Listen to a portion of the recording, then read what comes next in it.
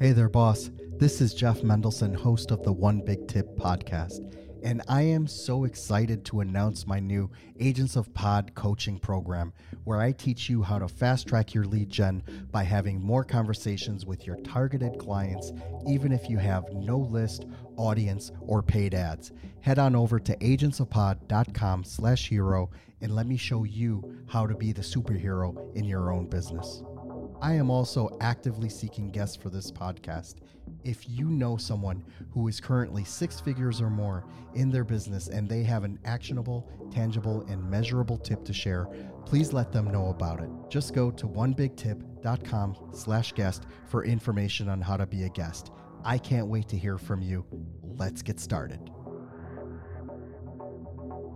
Hello, everyone. Welcome back.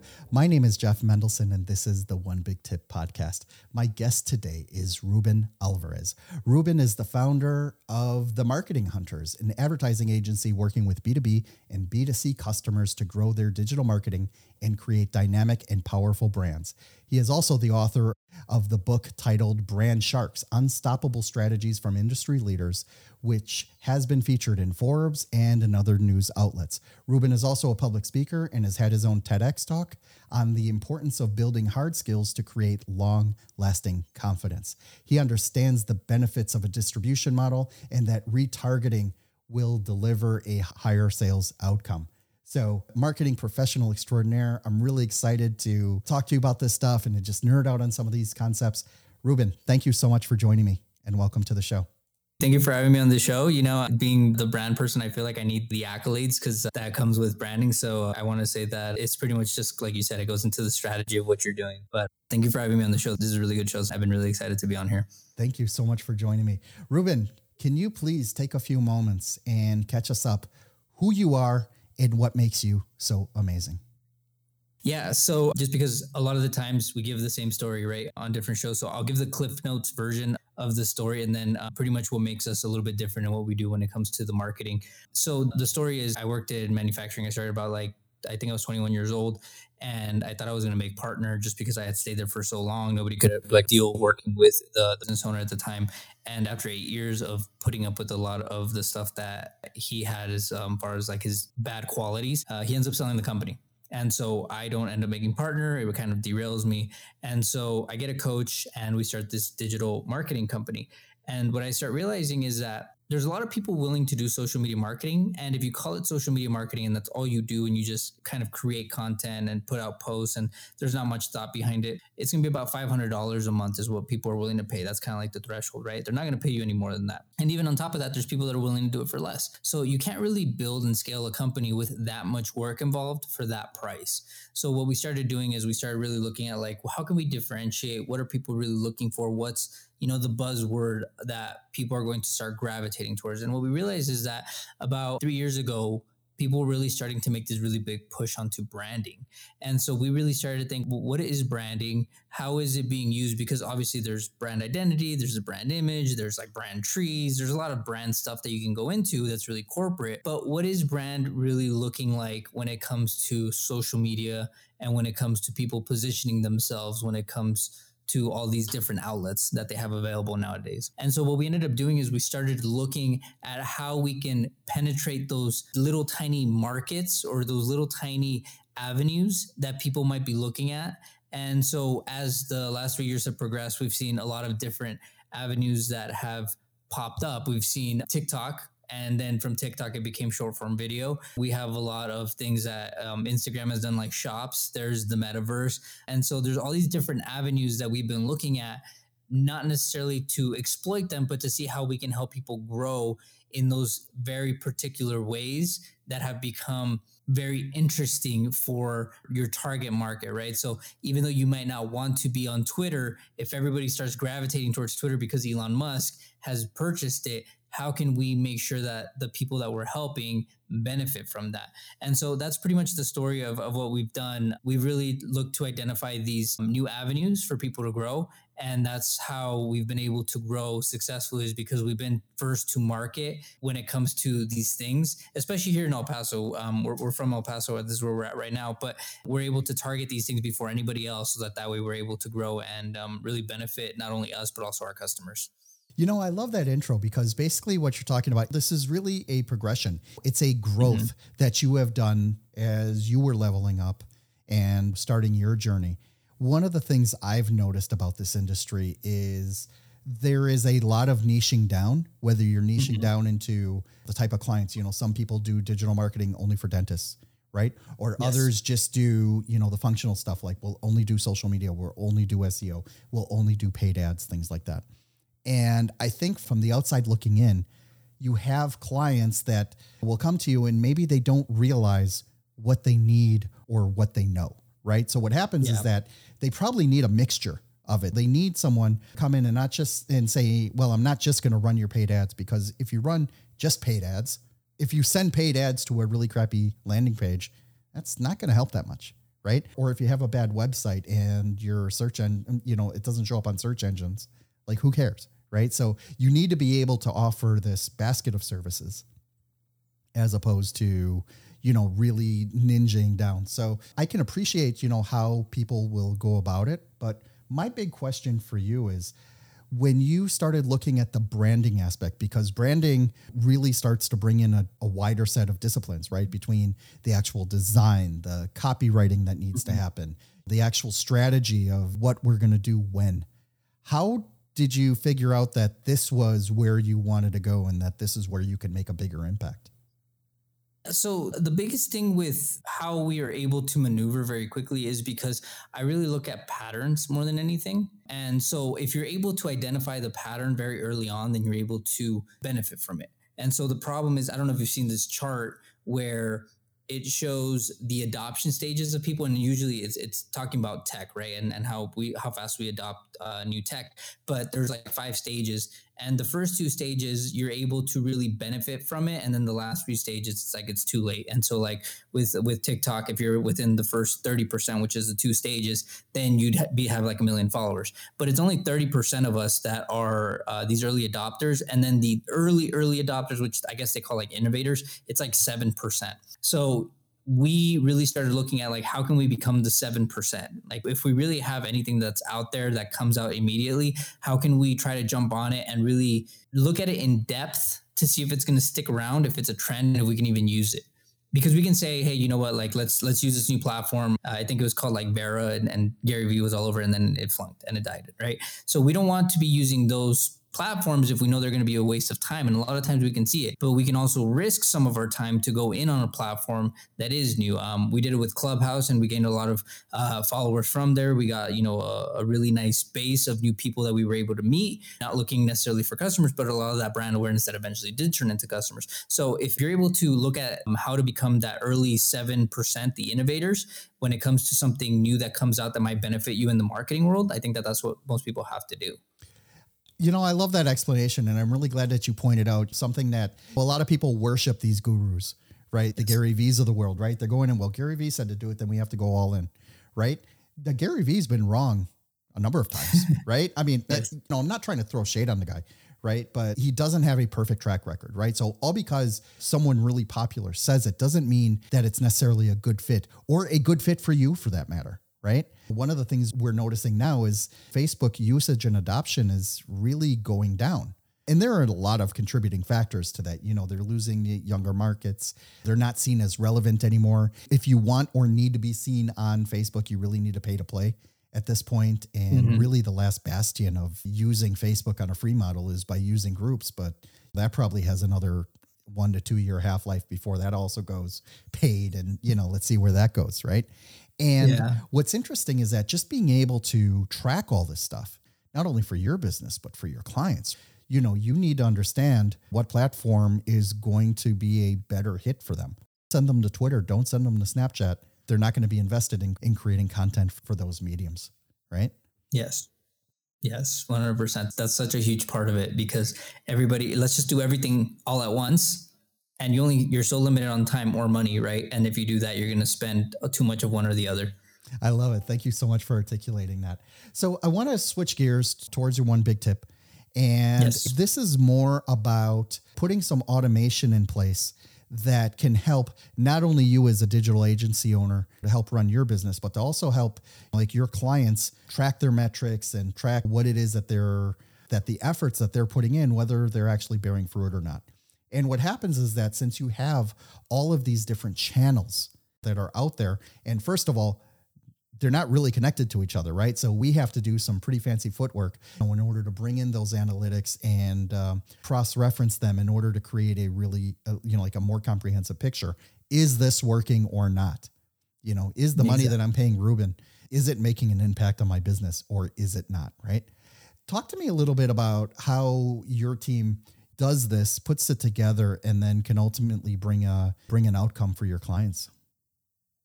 Yeah. So the interesting part of this tip is that it worked for us, but also when we moved to El Paso, we were talking to a lot of small business owners, but we've also talked to business owners that are making like 25 million. I think that's the cap of the largest business owner we've talked to.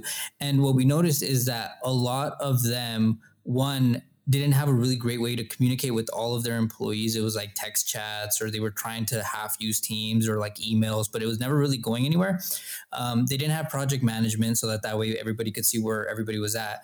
They didn't have automation so that way things were just going out like emails, or if somebody completed a task, it would just notify somebody right away. And so there was a lot of time that was being spent verbally telling someone something, and then it would go nowhere.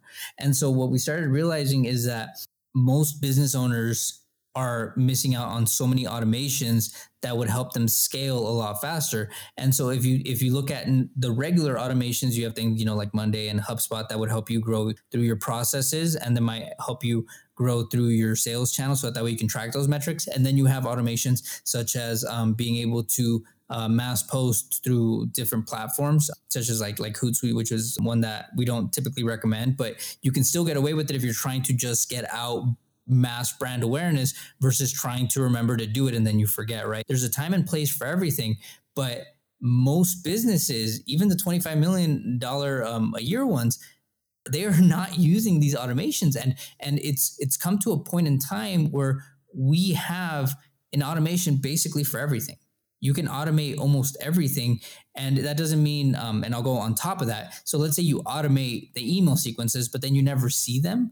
You have to have somebody who's actually overlooking that process to make sure that just because you automated something, you're still getting a decent click-through rate, that people are being answered to. We also see that the moment that they automate, they don't have a follow-up sequence in which somebody might actually call them or interact with the person by actually reaching out to them, right? Instagram has automations in which, and again, you have to be really careful with these, right? But there's automations in which for every new feature that comes out, you can have something that will engage with that. And the newest feature that's out right now for people is that like button. I guess you could call it a button, but a like button on people's stories. So there's a bot basically that will automatically like random people's stories, which will bring the attention back to you. Now, whenever there's a new feature like that, you're able to get away with the bot. Don't go buying a bot for like features that haven't passed because Instagram hasn't caught on. But there's a lot of ways for you to grow in which you don't have to physically use your own time, and you can use that time to actually grow your business. So with the marketing side, like I said, there's two, right? The email marketing one that you can very easily, I think that's the one that everybody should be doing. There's text message marketing, which can send a daily reminder, especially if you're a business that provides a product, right? Like let's say coffee, you can be sending out 8 a.m. Messages to everybody with a coupon code or just reminding them of the new flavor of the day. And then obviously there's the Instagram ones, which the social media ones that are bots that do automations for you. Just be very careful with them because you might get 1 or 2 strikes and then they might take away your account. But it's definitely worth looking into if you're trying to have massive growth with very limited time, especially if you're like a solopreneur or something like that. What is your favorite tool for automation? So I have 2, right? Because one of them is going to be the marketing one, right? And then the second one is going to be my regular every single day one. I really like having HubSpot for my business because it's able to automate the sales, the follow-up, like an initial sales email and then follow-up email within 2 or 3 days if you set it up that way. So that way, if they did open it, then you can send one 2 or 3 days and then it'll have like a picture of me or like a picture of my team. And then it'll say like, hey, we missed you or something like that, right? And then it'll show us like pouting or something like that. So you can get really creative with your sales automation tools if you start thinking of it that way, right? My favorite marketing automation, even though it is a little taboo, it is those automations that do menial tasks for you, right? So before, like 2 or 3 years ago, you might have been able to get away with like a like unlike one. You can't do that anymore. But this new one, I really like. So I look for those more risky automations for social media growth, because it does actually help you contact more people. When I can't remember which one it was, but there was one that came out a while back, and I was using it, and it got me in contact. What's his name? Dan Caldwell from Tap Out, because I think it was meant to say, it was supposed to respond to people's stories. And I just said, hey, I like your story. And I didn't set a specific target. I was just trying it out. And so the moment I hit enter, and it went within like 2 hours, I had him saying, hey, thanks, man. Thank you for reaching out. Appreciate you saying that. And I was like, hey, man, this was when I had a podcast. I was like, do you want to be on my podcast? And he's like, for sure. So you're able to get really different results when you step a little bit outside, but you also have to have that caution. But it is my favorite. It really is my favorite. One of the things that I find interesting about the automation software, especially the ones that automate a particular platform, LinkedIn, Facebook, yes, TikTok, things like that, is that, first of all, those platforms, they're really against it. I mean, it's against the terms, yes, of service pretty much, blanket wise. But what happens is that, if you do it conservatively enough, right? Yes. Like, you're not trying to hit 1,000 people a day, set the thresholds really, really low so that you're not doing it, make sure you're doing it very measured, right? Because what happens is that, the short burst that you may get in terms of reach, 9 times out of 10 is not worth getting your account shut down over, right? And that's really a risk. One of the things I find interesting about these platforms, especially when you and I go and sell these services, is that we could be the catalyst to get these accounts shut down. Right. So, and if we are the catalyst to get their account shut down, and that happens, guess what? That's on us. Right. And then, yeah. So those are the kind of things that you need to be really, really careful about. I've been realizing more and more that people have been asking us about, should I buy followers? Should I buy likes? Should I do it for the branding, the credibility? And basically the reason that I bring up this automation is because I feel that there's a lot of stuff that us as marketers know of. And it's more or less to educate the people. Look, if you want to buy followers and likes, we've told people millions of times, don't do it. And then they end up doing it, right? The realistic part is that Instagram has no consequence for you buying followers or likes, but you're going to do it regardless of if you want to or not.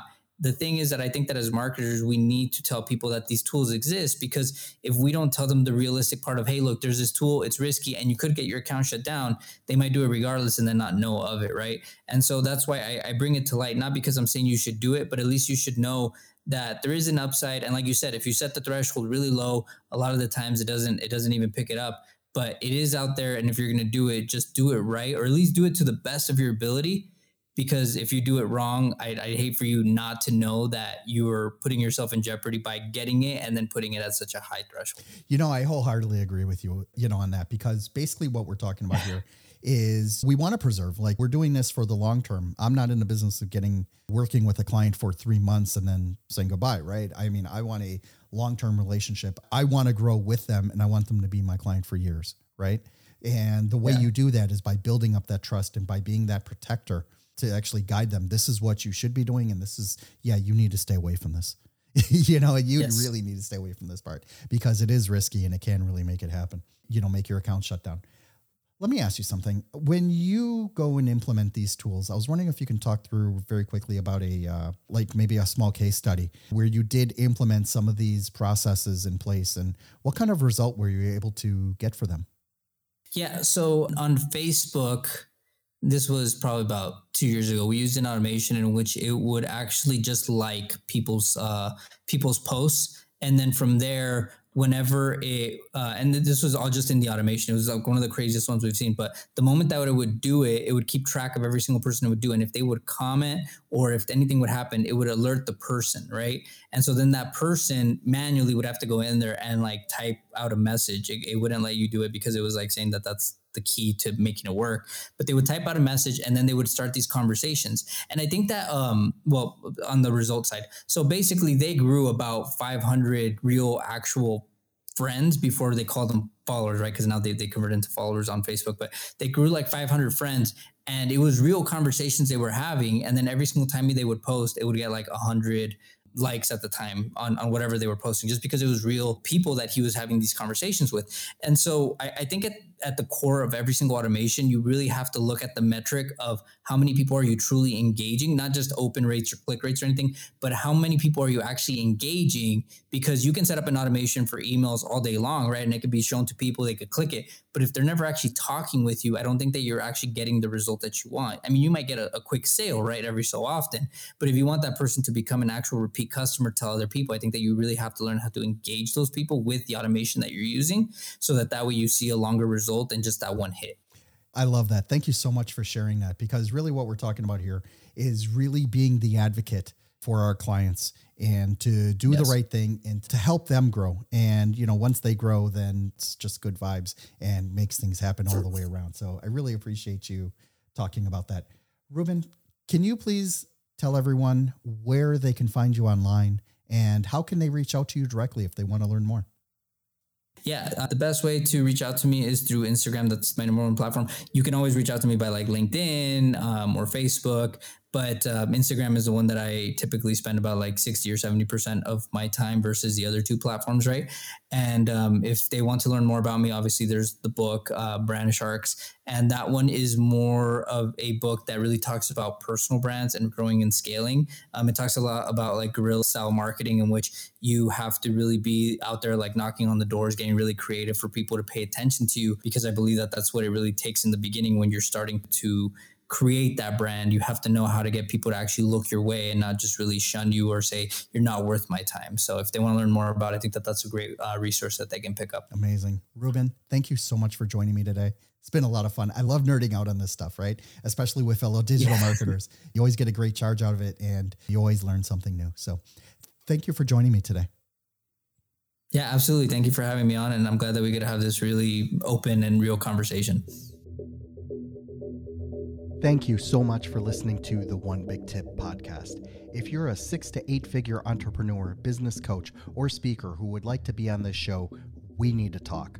The audience for this podcast is hungry for experts and professionals who want to share their knowledge with this world. So if you're ready to share your actionable and measurable One Big Tip, please go to onebigtip.com/guest and let's get your story out there. I am also crazy excited to announce my new Agents of Pod coaching program. With this program, I show busy entrepreneurs the strategies that I use to have warm conversations with my dream clients, keep my calendar booked solid, and consistently have potential clients at the ready, all anxiously waiting to speak with me every single week. Head on over to agentsofpod.com/hero and let me show you how to be the superhero in your business today. Lastly, I have a huge ask for you. Could you please share this with your audience on social media? The stories and connections that I make on this podcast have helped thousands of people, sometimes in the most profound ways. And you never know if your small action today will be the one that kickstarts your friend, a family member, or even yourself into taking massive action and starting the next multi-million-dollar business. It'll be your way of just paying it forward. My name is Jeff Mendelson. You can find me on all the major social channels like LinkedIn, Instagram, and Facebook. Thank you so much for listening.